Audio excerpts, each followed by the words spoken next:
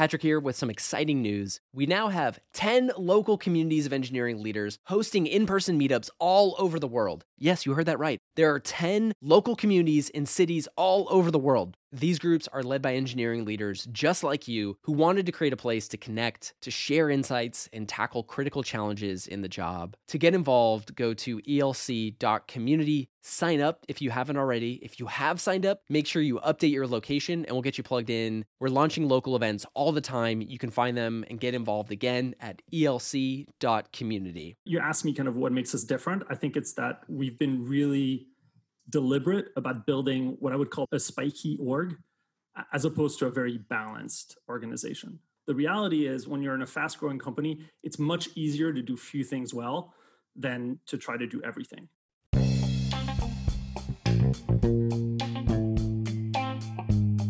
Hello and welcome to the Engineering Leadership Podcast, brought to you by ELC, the engineering leadership community.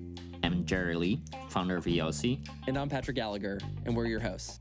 Our show shares the most critical perspectives, habits, and examples of great software engineering leaders to help evolve leadership in the tech industry. In this episode, we have a conversation with Jean-Denis Greze, head of engineering at Plaid, about how to build a successful Spiky organization. Prior to joining Plaid, Jean-Denis was director of engineering at Dropbox, where he led the growth, identity, notifications, paper, and payments teams. Jean-Denis shares how he thinks about building organizations that can adapt in a way that preserves strengths, mitigates weaknesses, and develops new capabilities or spikes through the introduction of periodic forced changes. In part one, you'll hear why you should make a conscious decision to focus on developing only a few strengths in your organization, what you should think about as a leader when designing organizational change, plus his process for cultivating the right environment for creativity and organizational design problem solving. In part two, Jean-Denis explores how you can intentionally use the strategies of isolation, outlets, and shocks to adapt and transform your organization. He shares a ton of great real-world examples and case studies to help you apply these strategies in your org. Enjoy part one of our conversation with Jean-Denis Greze. Hey, Jean-Denis, welcome to our show. I'm really excited about this conversation. Been looking forward to talking to you to learn all the things you have to share about building engineering organization at Plaid and how you led Plaid through rapid innovation. I've been in payments for a big part of my career, and I know how painful it is to work with banks and to integrate with them, and it can be slow. But I'm really impressed by the engineering culture and also how fast you guys can move. So can you tell us what makes Plaid so different? Yeah, I think I can try. First of all, Jerry, Patrick, thanks for having me on the show. I'm just really excited to be here and to have this conversation. So I think what makes us successful today is that Plaid and Plaid engineering or Plaid engineering product design support it's not really one company. It's multiple organizations that have very different strengths. And I think, you asked me kind of what makes us different. I think it's that we've been really deliberate about building what I would call a spiky org, like as in an org that has a spike, as opposed to a very balanced organization. And I'll explain like why that's good for the problems that we have, but also the reality is when you're in a fast growing company, it's much easier to do few things well than to try to do everything, right? And so a lot of my focus as a leader is to say, like, what are the 2-3 characteristics? It could be capabilities, it could be culture, it could be like technologies, it could be people, whatever. What do we need? The few things that if we are really, really, really good at them, we're going to be successful long term. So I call this being spiky or being a lopsided organization. And the reason why it's great is because one, it's much easier for people inside of your organization to reason if they only have a few things to reason about, right? If they only have a few goals to think about, if they don't always have to weigh like 17 dimensions and be very rational and pragmatic, right? It's difficult for people to have lots of ideas in their heads and to figure out the right way forward. Number two, it's a lot easier to build a spiky org. I'll talk about this in a bit, like about how to approach recruiting and performance management and growth opportunities for your team members. If you want to be world-class at all three of those things, that takes like a big people ops team. It takes a lot of time and effort. And often you just don't need to be good at all three to be very successful. So it's easier to build. And then finally, if you have a very spiky org, you have a lot of clarity about the kind of problems you can solve successfully and the ones that you can't. And that's really important to know. You need to always know, as an engineering organization, the things that you will fail at because you're not structured to tackle them. And I think at Plaid, one of the reasons we're successful as a business is because we said no 90 times before we said yes once, right? There's all these other companies in fintech infrastructure, many of which are like billion-dollar companies. And there were points in time at Plaid where we could have said like, oh, maybe we should build an API for that. Maybe we should go after this market. And our founders are great about this, but I think it's something that the entire organization has. We just said no, because it doesn't align with our strengths as an organization. Do you have examples for that? For example, there's companies that build, it's like lending as a service, right? They basically provide you like white label loans that then as a consumer facing app, you can offer loans to your customers. For a long time, that seemed like something like Plaid. We asked like, should we do this, right? Or should we become a credit bureau, right? These things like came up and maybe if we'd gone those routes, we'd be more successful, but I just don't think so. I think the fact that we were so focused on just how do we allow developers to connect their users' bank accounts to the apps that they want to use. That's it. Let's just do that really, really, really well. And to build an organization that was good at doing that, but it's not good at building consumer-facing apps. We're just not good at that. Like it's not in our DNA. It was a good decision, but there was temptation all along the way. Yeah, so I can't go. Yeah, it's hard for me to go like company X. Like we thought about doing that, but the thing is, another one is like an API for opening bank accounts, for creating credit cards, right? All these things were things that at one point in time we were like, maybe we should do it. But we decided that we just didn't have a competitive advantage building those things at the time. And so we didn't. So the main point here, right? The point, and I think it's perhaps hopefully controversial for listeners, is what are you really strong at? And can you ignore everything else? And that's how you should think as a leader about how you build teams and how you build organizations. The reality of the world, though, is that if you only pick very few things that you're good at, life is going to be difficult when the world changes. So what I want to talk about here is I'm going to give you some examples of spikes that we have at Plaid or that I've seen other companies have, and why you can win if you have those spikes. But I also want to talk about when you're facing change, how you can adapt your organization in a way that doesn't destroy your initial strengths. Because I think one of the things that happen as companies grow is they become like average. As opposed to being great at a few things, they become okay at everything, right? And that's a disaster. You don't want that to happen. So as you grow, you want to keep your spikes. You want to keep the things that keep you unique, but you obviously need to tackle a broader range of problems, and you need some strategies to do that successfully without sacrificing what made you successful in the first place. So I'll talk about how you can isolate so that you can tackle things that align with your weaknesses, how you can find outlets for things that your organization is not really good at. And then finally, I'll talk about how you can force yourself to adapt your spikes. Eventually, you will have to change, right? The world changes around you. And so, you may be the world's best sprinter today, but if everyone needs to run marathons, suddenly you need to learn a new skill set. Like, how do you go and do that as an organization? I don't know if you have any questions. Otherwise, I was going to go into some examples of spikes that are pretty extreme for people to think about. Yeah, definitely. I think it would be really helpful to dive into some examples of what spikes look like within Plaid or within other organizations. Let's do it. All right. So let's talk about, first spike for me is around how you think about talent. There's 3 pillars to talent generally in tech. The first one would say how you attract talent, so recruiting. The second one is how you grow the skills of your team so that they can tackle the challenges that you have. I generally call that growth. And then the final one is performance management, right? How do you make sure people have accountability, and that if people are not meeting the expectations that you have for them within an organization, you find a path forward that doesn't involve them, frankly, generally, right? So those are the 3 pillars: recruiting, growth, performance management. I don't think it's useful to be good at all 3 of them. Now, most people try to be good at all 3 of them, right? But that's a lot of work. And the thesis here is actually you only really need to be good at one of the 3. And there are different ways to skin a cat. Like, you could build a successful company picking any of the pillars, and I think you can be successful. It just means your culture will be different and you'll make different trade-offs. So I'll talk about hiring well, meaning focusing really on the recruiting side, because that's the most commonplace template in Silicon Valley, right? It's handed down to this current generation from 20 years ago, Google, that had historically a very high hiring bar. So hiring well means you do a lot of work up front to make sure that you only hire people who are going to be really successful within your organization.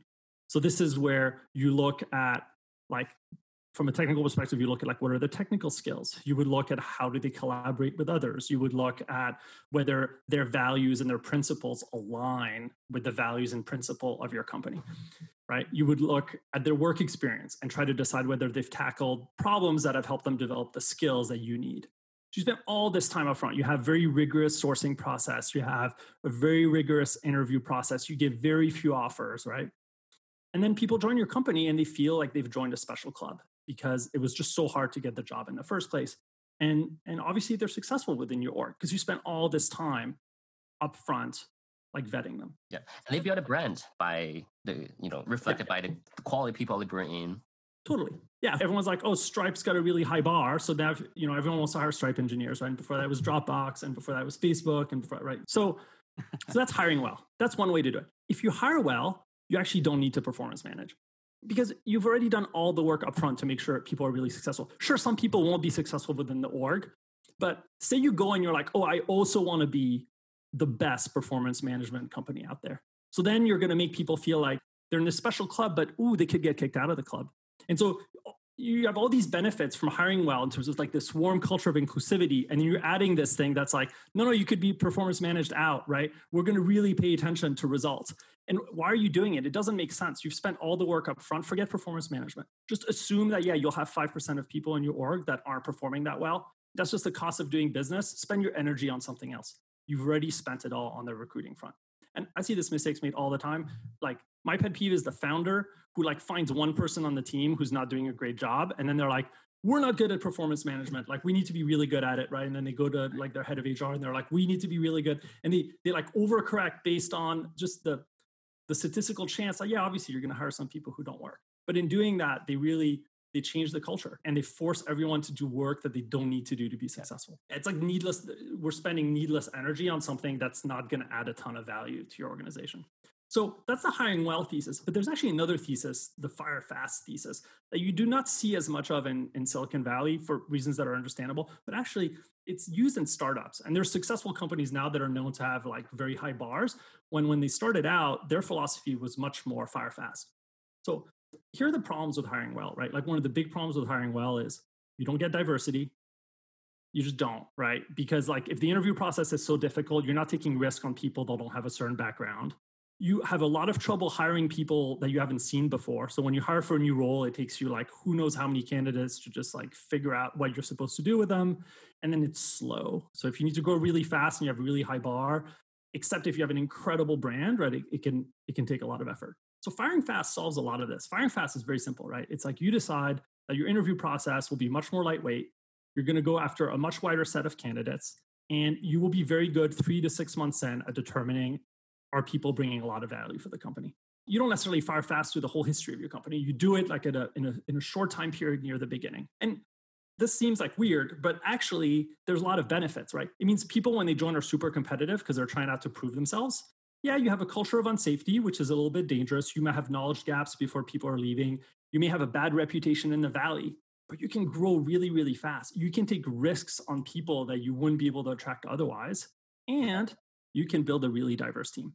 Now, you just don't see this playbook a ton, but I think you could, and I think it would be very powerful, right? If you look at law firms, if you look at investment banks, they very much have a fire fast approach. It's up and out, right? And that attracts people who really like competition, who work really hard, right? And so that's not for everybody. Like that's maybe not the type of place I would like to work at or that most of the listeners want to, but you can build a successful business that way. And the reality is there are startups, but I will not give you names, who until they were like well over 100 to 200 people had this kind of mindset. I think endgame right now, given the supply and demand imbalance in the market, it's difficult to have because it'll hurt your reputation as a company, right? Great people who are risk averse will not want to go somewhere necessarily where there's a chance that they may be let go in their first like 6 to 12 months. But again, if you're a competitive environment, you're going to also attract the people who like to be part of a competitive culture and show that they can cut it. So if you're fire fast, you do not need to spend a bunch of time on your recruiting. It's like just not that necessary. And a lot of companies, I think they all claiming that we want to hire the best engineers, the best talent. And this is not practical, especially for like early stage companies. They want to move fast. And the other approach, like the second approach you mentioned, the fire fast, if we embrace it, then it can work really well. But a lot of people, I guess, they don't realize this is a strategy. Like they sort of feel bad that they have to do this way, but you don't have to be. This is a like perfect strategy to get started, and then you can build momentum and then have a better brand. Yeah, and honestly, just be honest about it with people. I mean, I think today, since almost nobody does fire fast, if you did it and you were open about it, you would automatically have great pipeline because there's people who want that. Yeah, there's, like human beings are cut so many different ways. So, if like the whole market has moved towards one philosophy, having an opposite philosophy, even though it's like maybe a little weird one, can be a huge benefit. Just to talk about the impact of that, we had an interview with Farhan Thawar at Shopify a few months ago. And what he talked about was for some of the companies he led, they had 15-minute interviews and then they had the 3-month period, and the results that they saw from team diversity and retention after that 3-month period. So the people who stayed on and it was a good mutual fit, the retention was in like the high 90s of their ability to retain talent beyond how they recruit people in.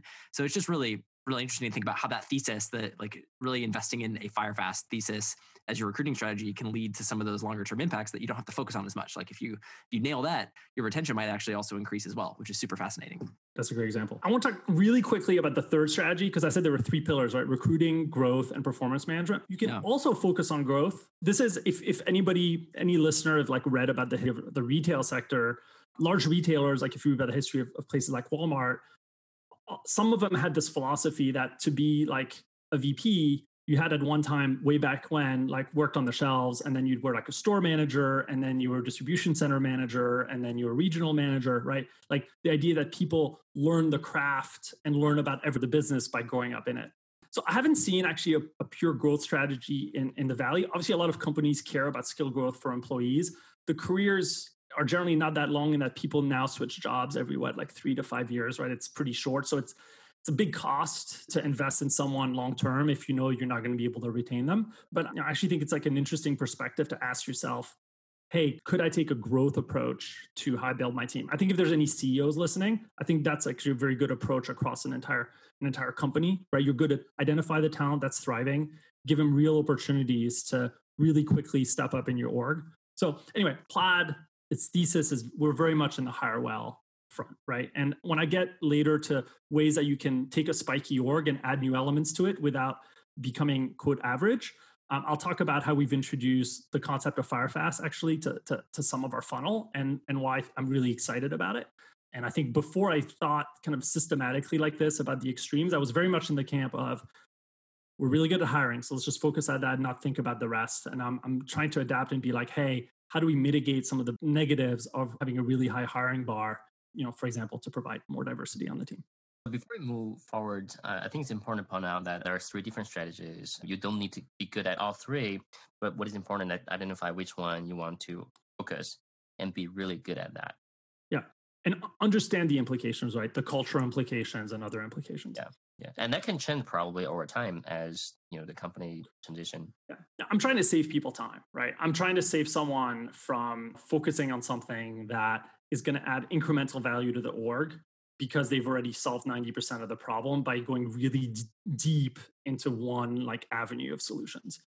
The second example that I want to talk about, which we'll revisit again later, is this idea of building an engineering product design kind of organization that is focused on business impact versus one that is focused on craft and quality. And these aren't total opposites. I think a lot of people try to do both of these things well. And I think it's very, very hard. Like the hardest question that I ever get from companies that I'm advising or other VPNs is like, how do you know if you're investing enough in reducing technical debt?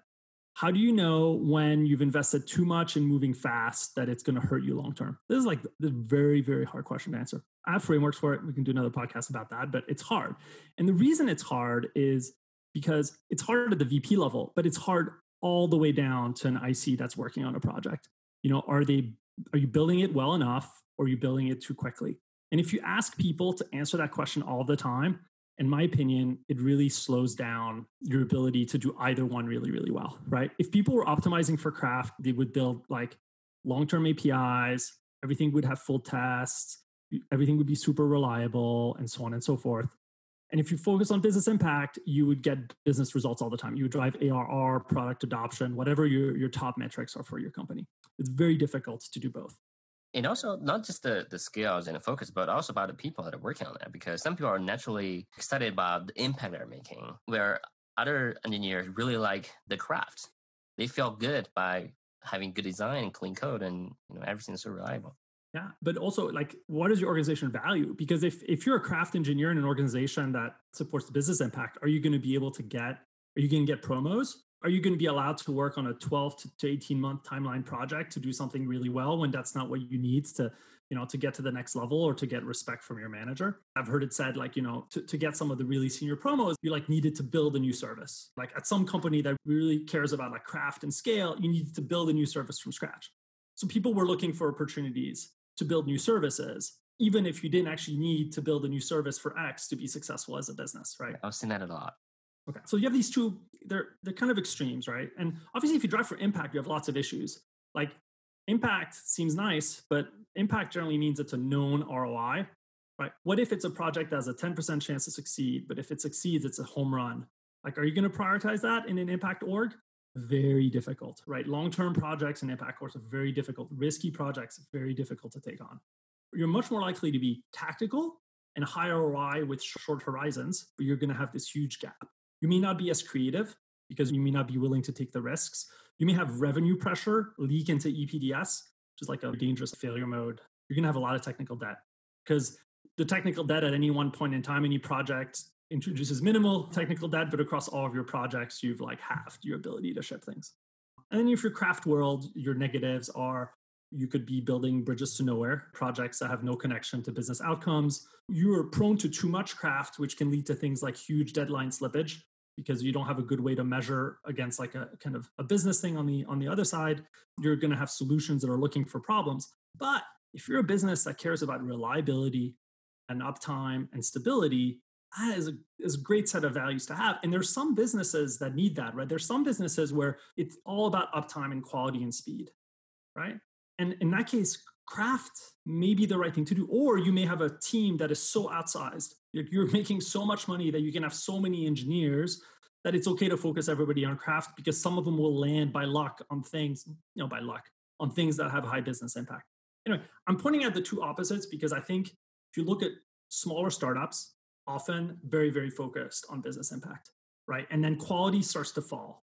And what happens is they then try to like do both business impact and craft well. And then they end up in this like bad place where they're kind of good at neither. They're not fast anymore, but they still don't have like great reliable systems. So what I would advocate is when you get to that point, you kind of make a conscious decision and you say like, hey, listen, we're about quality now. And we're going to really focus on quality. And we're not going to try to do both like moving fast and quality. Like we're now in the quality phase of this business. And you spend a lot of time in it. And you spend a year in it. I don't mean that you don't ship anything new, but you really switch your values towards like leveling up the bar of your systems. And then eventually you can decide, hey, the time has come again. We have now a stable foundation. The time has come again for us to reintroduce like a business mindset. And then you can re-engage that gear. And I think that's a much better strategy than trying to build an org that's good at both. It's very, very, very difficult. Patrick here with some exciting news. We now have 10 local communities of engineering leaders hosting in-person meetups all over the world. Yes, you heard that right. There are 10 local communities in cities all over the world. These groups are led by engineering leaders just like you who wanted to create a place to connect, to share insights, and tackle critical challenges in the job. To get involved, go to elc.community. Sign up if you haven't already. If you have signed up, make sure you update your location and we'll get you plugged in. We're launching local events all the time. You can find them and get involved again at elc.community. A couple questions here. One, based on your experience at Plaid, when do you know that this is the right point to make a switch? And second question is, how do you get the people aligned with that? Because they're so used to shipping fast because it's instant gratification. So I think the strategy that we are using at Plaid now is we're trying to have, as I mentioned, we were like 3 orgs in one, right? So the reality is we're creating very different cultures that have a different mindset to get around this. So I still want to live in a world where no engineer has to like think about both. There are some engineers that are really focused on business impact, and there are others that are really focused on craft, and they live in different cultural and values. I'll go through the history.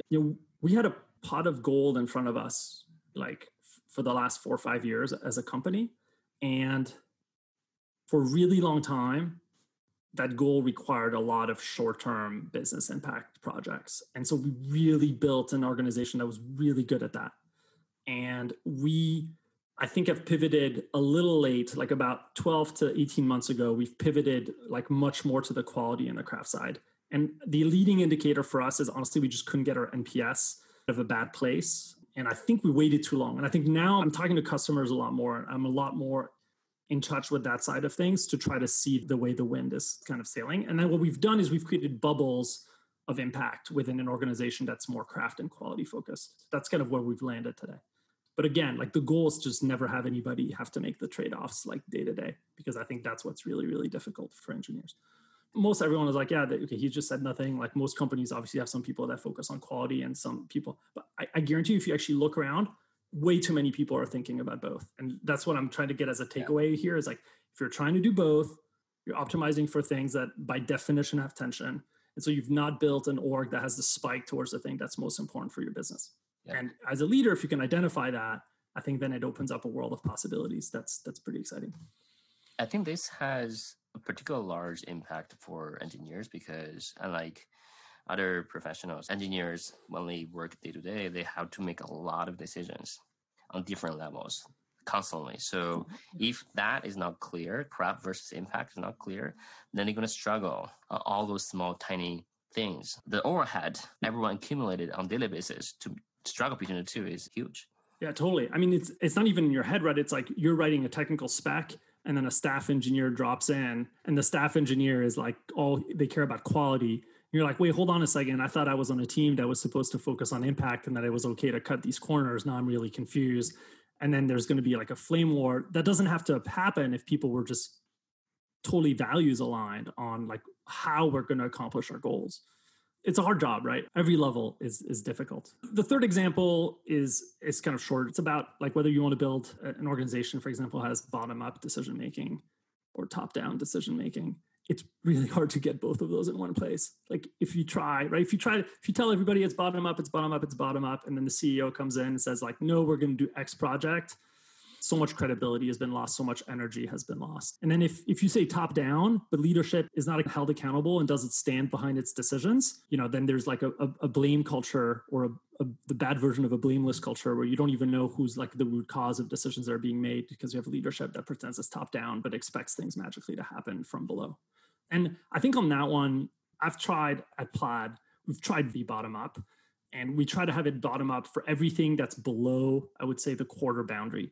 And we've been successful at that. We're trying to get it to like 6 months, but any decisions that are made that are like multi-quarter or definitely a year, I think we're still in a world where that comes top down, but we're fighting hard to get the bottom up to be able to handle like more of the length of the planning cycle.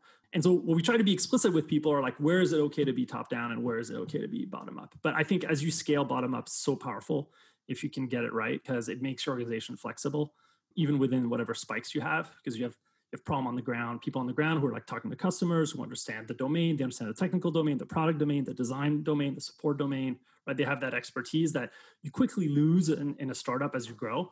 So often here, to the extent some of the listeners are VPs at companies that have say like 100 to 300 engineers, there will be a point in time when the founders and the initial set of like product engineering and business leaders no longer understand the market.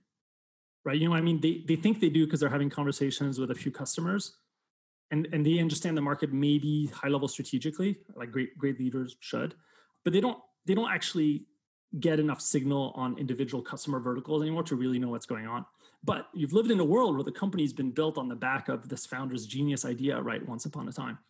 And so you don't realize as the org that top down is no longer the right thing for you because top isn't getting the input that it needs to be successful. And that's it's a pretty dangerous point. You can see it where basically the founder's intuition is no longer aligned with what the market needs. And as soon as that happens, you need to like pivot. As soon as you realize as a leader that might be happening, either you feel yourself not really understanding the problems anymore, or you see the founders or other leaders no longer understanding them.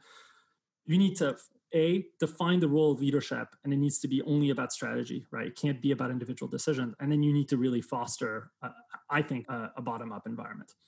If you want it to live in top-down, then you need to make sure that top has the signal that it needs to make right decisions. I don't know a ton about that. Like I'm personally, like philosophically, I like bottom up. So that's what I spent my time thinking about doing. I haven't thought nearly as much about how you can make top down work, but there's lots of orgs that have this kind of command from the top, a framework that are very successful, right? So I don't mean that it's not impossible. It's just outside of my wheelhouse. But I think, again, the mistake is when you think you're in one, but you need to be in the other, or you're trying to do both at once. And that leads to bad things.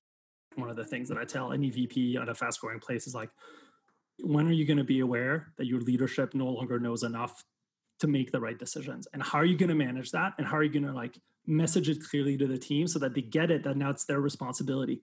It's not going to be a founder like reading a planning doc or an OKR saying this isn't the right thing anymore. Like it's on your shoulders. It's on you, like tech lead. It's on you, PM. It's on you, designer, right? Because if people don't internalize that, then you end up in that world where no one's clear about who's accountable and how decisions are made. Yeah, I think the notion of not doing both, and there's a transition point, being aware of that, just provides a framework, also language for people to have a conversation. Yeah, one thing you said that was powerful, Jerry, is the idea that ahead of time, you kind of know that, the second time around that these things have to happen, right? It's kind of this idea that there's like a map as companies go through stages, the kind of challenges and things that have to happen. And that map doesn't exist. Like I haven't seen a managed book, but that tells you like, as you grow, here are how the things break, here are the decisions that are important to make. But I've seen the failures, right? We've all seen VPs get hired and then 6 months later, like being let go. And I think sometimes it's because they weren't the right person, but I think often it's because leadership is not ready to hand the reins, or they don't even know what that means and what that looks like. Okay, so I think for the examples, hopefully those three are kind of enough to explain what we mean by spike, which is like there's these things that are kind of counter. You're better off just picking one, really optimizing for it. Yes, that will give you a lot of blind spots, and you're going to have to manage the blind spots. But I think there's these three principles, these three things that if you're a great leader, you need to make time to do. The first one, you need to understand the problems that you're trying to solve. Okay, that's obvious. We all do that. The second one is you need to understand what kind of organization and organizational spikes you need to solve those problems. So in like management land, these are called capabilities. What are the key capabilities that you need, right? But you need to understand those two things totally in the abstract of what your team is today. Don't ask, can my team do X? No. You say, if I need to do X, what capabilities would I have in an ideal world? Okay. And the third thing you're going to ask yourself is, if I have those capabilities, what are going to be my blind spots? What are all the things that I'm going to be really bad at? That's the theoretical exercise. And I think you have to do it, right? You have to get to that place where you're not just observing the blind spots, but you have them in the back of your mind. It's tough. It's like you're kind of guessing. It may feel like bullshit, but I really think it's worth it. Once you have all that, then you need to decide, how do you transform your current organization towards one that has the strengths that the problem ahead of you requires. And what I'm going to talk about are examples at Plaid where we maybe didn't have the strength that we needed, and kind of how we dealt with it, either by creating the spike or by finding an opportunity to have multiple kind of strengths that in a normal world would fight against each other, but that we could get to work together. I think like at the end of the day, there's lots of parts of management, like leadership, like you got to recruit great people, you got to make sure people are happy, you got to hit business goals. But at a really high level, you're designing an organization that can do those things. And organizations are about knowing the problems, knowing the strengths you need and finding a way to develop them, and understanding the weaknesses that you have and either mitigating them or making sure that those weaknesses are not going to stop you from being successful. Because if they are, then that means you're optimizing for the wrong spikes, and then you need to redesign the thing. So the initial process of identifying the capacity and figure out the blind spots is essentially building a map where everything you need to pay attention to, and then find a way to get to the destination. I think that's right. Yeah. I mean, people already do it. Generally, the dimension where most leaders think about this is around talent management. They're like, hey, I need to build a data science team. I need a red team in security. There's like specific problems like that, and they realize they don't have the capabilities. They're like, nobody knows machine learning on the team. Let's hire some. And that's great around talent. And I appreciate it. But I think people need to think about it about every part of org design. Should we be a matrix org, a vertical org, or a horizontal org? I think all the time you should understand how you map, say, go-to-market to product, and how that is or isn't the right thing. Like at Plaid right now, we have a vertical organization for products. It's per vertical, like looking at new developers, looking at people who use Plaid for moving money around, using people who use Plaid for lending purposes, looking at how consumers use Plaid. We have these vertical teams, right? And they all kind of touch the same surface areas. And we've not built good platforms right beneath them. Because that's something, platforms are something that horizontal teams build, not that vertical teams build. I wake up once a month and I'm like, is it the time to change it? And I know what I have to do to change it. It's not that hard, right? I'm going to build a new group. It's going to call product platform and it's going to build a product platform, right? But I'm not doing it now because I don't need to. It's not what I need for the business to be successful. But I know it. I know I have to do it. And the reason this is really important is because I'm not going to wake up 6 months after I was supposed to build it and be like, oh, I should have built that 6 months ago, right? I'm going to get it at the right time because I ask myself once a month. So I can be off by like 29 days, but I'm not going to be off by more than 29 days. That's an exaggeration because I probably still will get it wrong, but I don't think I will get it as wrong as if I wasn't thinking about it. Yeah. And if you have time to cover this, I'd like to dig into what are your list of questions you check yourself is on a regular basis. That seems very interesting. Ooh, like you mean as a manager, like what is the long list of things? Yeah, just like the one you mentioned. Every month you ask yourself, is now the time to build a product platform team so you are not too late? And knowing that question to ask ahead of time is value. Oh my God. I think I'm gonna use a background process in my brain in the next like 20 minutes to come up with a full list. I'm more of a process-oriented person than like a checklist person. So I'll tell you what I do. I set aside time every week to walk around. And yes, I walk around with a mask without my phone. And I go walk around for at least 60 minutes. And I try to make it 90 minutes. And during the walking around time, I have a piece of paper and a pen. And I ask myself to think about things that are not working with the org. And that is how I do what you're talking about. And generally, when I walk around and ask myself what's wrong with the org, what's not working, what would I design differently, nothing happens. Like I don't come up with any good ideas. It feels like a waste of time, but I am walking outside, which is nice. And then once in a while, there's a good idea that comes about. And then the good ideas, I have a document, I have like a thing where I write my potential future OKRs, right? And I have like a list of things. So I just write the ideas in there. And then I review them. And I think from the ideas, I get the questions that you're talking about. I mean, right now, there's a bunch of stuff that's caused by COVID. But I think a historical question that I've always had is when is the right moment to endorse distributed more from a talent perspective? And just now suddenly it's like top of the stack. Whereas before, we'll talk about how we've organized. But before it was something that was kind of in the background that I was always thinking about. The other question that I ask myself, like all the time is how I can give more scope to the people under me so I can do less work. I think it's very easy to assume that people can only do the things that they're doing now. I feel like I have to force myself to like put the hypothesis of can this person take on more and what's the real risk to them doing it? People change, it's really easy for me to look at one of my managers that's grown a lot and remember the version of them like a year and a half ago. Yeah, and that takes a lot of initiative from you to realize and find out there's opportunity, and then sort of have to challenge people and also align other the projects or ownership so that person can be challenged in the right way. But do you set up a time, like you do put it on the calendar? And yeah, so my calendar is one of my EAs asks is that she find this time for me. I must say the last 5-6 weeks have not been conducive to much long-term thinking. Because of everything that's happening, every engineer, every person in the world is experiencing some version of this. But yes, so the idea is there's always a walking time. And then the only thing I have to do is remember not to bring my phone. If I succeed in not bringing my phone, then I get the time. If I don't do it during the week, sometimes I'll try to do it like on the weekend, but I try to have some separation. And actually, this trick is not mine, but I urge listeners to try it. And you don't even have, honestly, you don't have to do like 90 minutes, but you have to do more than, I think you have to do more than 30. Like, because this is the way it works for me. Like I start walking, first 15 minutes, I'm definitely thinking about whatever, the like candidate I'm trying to close or like the fire that's happening or like who I have to hold accountable for a SAV or who knows, right? There's like something that's in my head. You're not unplugged yet. Yeah. And then suddenly I get to a place where I'm kind of bored and I remember that I have this like notepad and I have to write on it. And then I can't think of much. And then eventually I get to a place where I'm kind of free flowing about an idea. It could be a product idea, it could be org design, right? But it's like the prompt for me is something that I'm not normally thinking about. Like that's where I try to force my mind to. And then, sometimes, something good comes out of it, something that has real value. Like the last big question for me, but we answered it like 6 months ago, was when we need to make a hard pivot towards like better developer tooling and more developer efficiency, and not just having this one group kind of taking on this craft mindset, but having it go a little more broadly.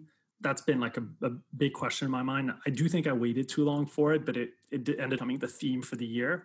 And getting to that decision, realizing it was the right one, getting buy-in from my directors, my managers, senior ICs, making sure that it was correct. That took a really long time and a lot of work. And so I think after that one, I felt really good about this year. We're about to enter annual planning for next year. So I'm probably going to force myself to ask myself, all the questions one more time.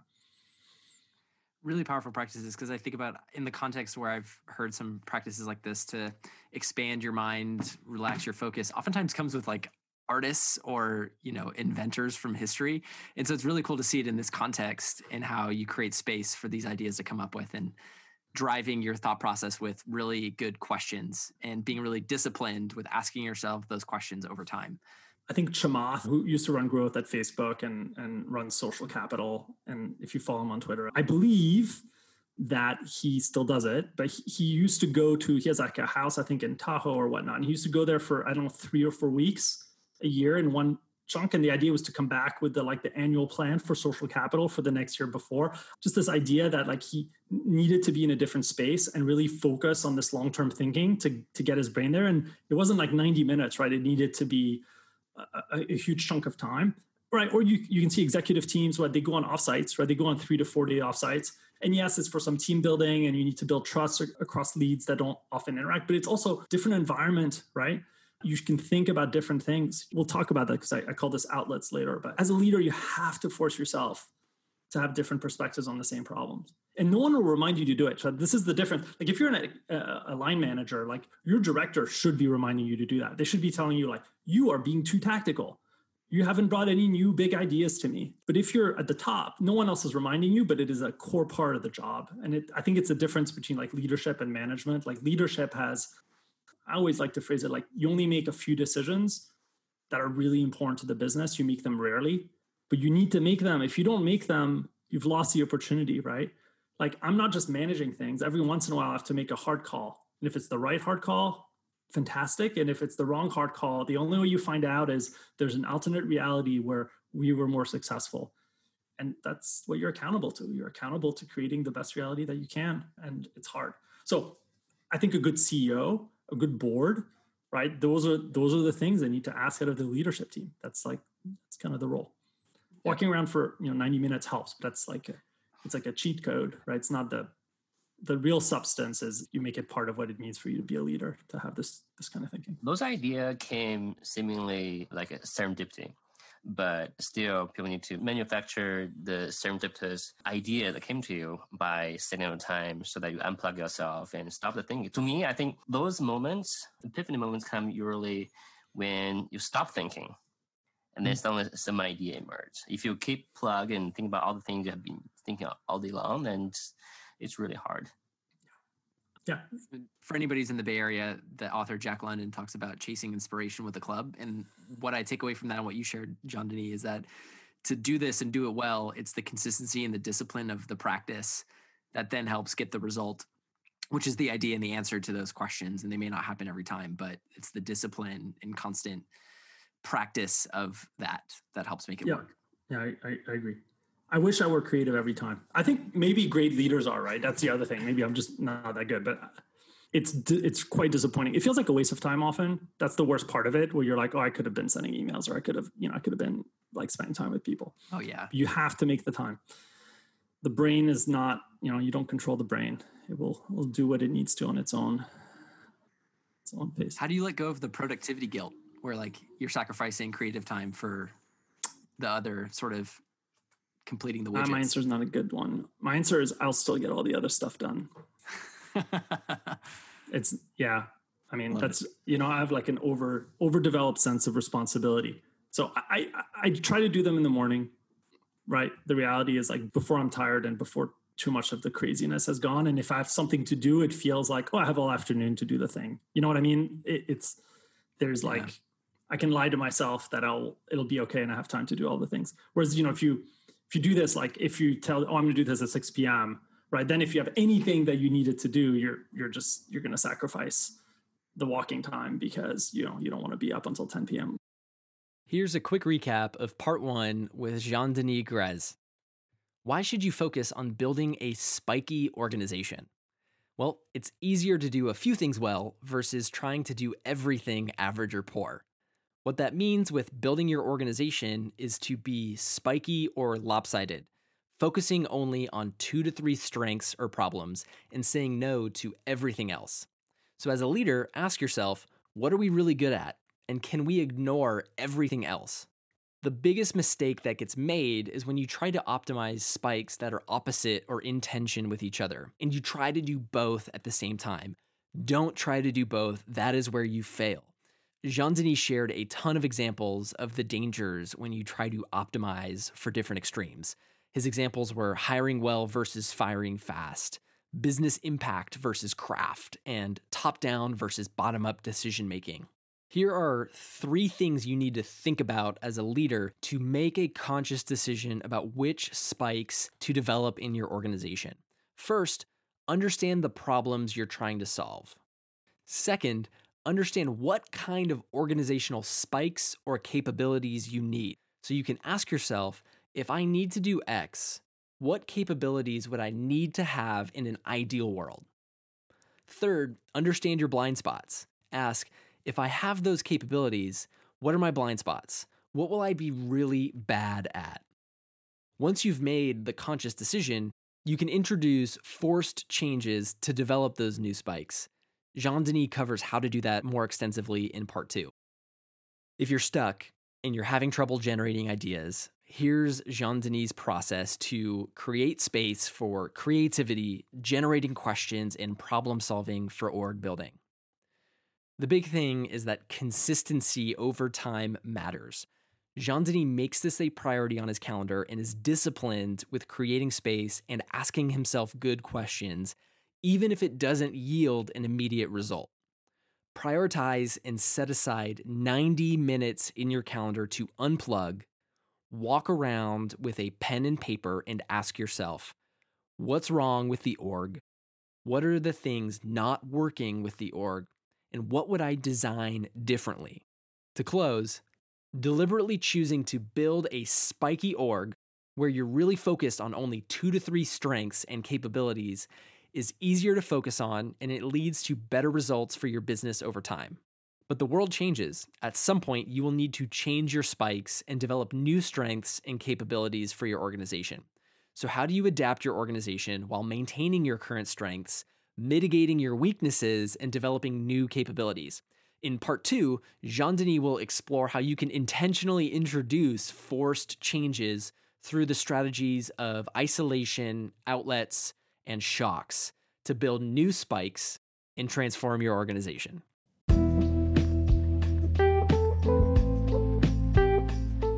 We'd like to give a special thanks to Mesmer, the exclusive accessibility partner of the Engineering Leadership Podcast. Mesmer's AI bots automate mobile app accessibility testing to ensure your app is always accessible to everybody. To jumpstart your accessibility and inclusion initiative, visit mesmerhq.com/ELC. You can also follow the link in our show notes. That's mesmerhq.com/ELC. If you enjoyed the episode, make sure that you click subscribe if you're listening on Apple Podcasts, or follow if you're listening on Spotify. And if you love the show, we also have a ton of other ways to stay involved with the engineering leadership community. To stay up to date and learn more about all of our upcoming events, our peer groups, and other programs that are going on, head to sfelc.com. That's sfelc.com. Or you can also follow the link in our show notes. See you next time on the Engineering Leadership Podcast.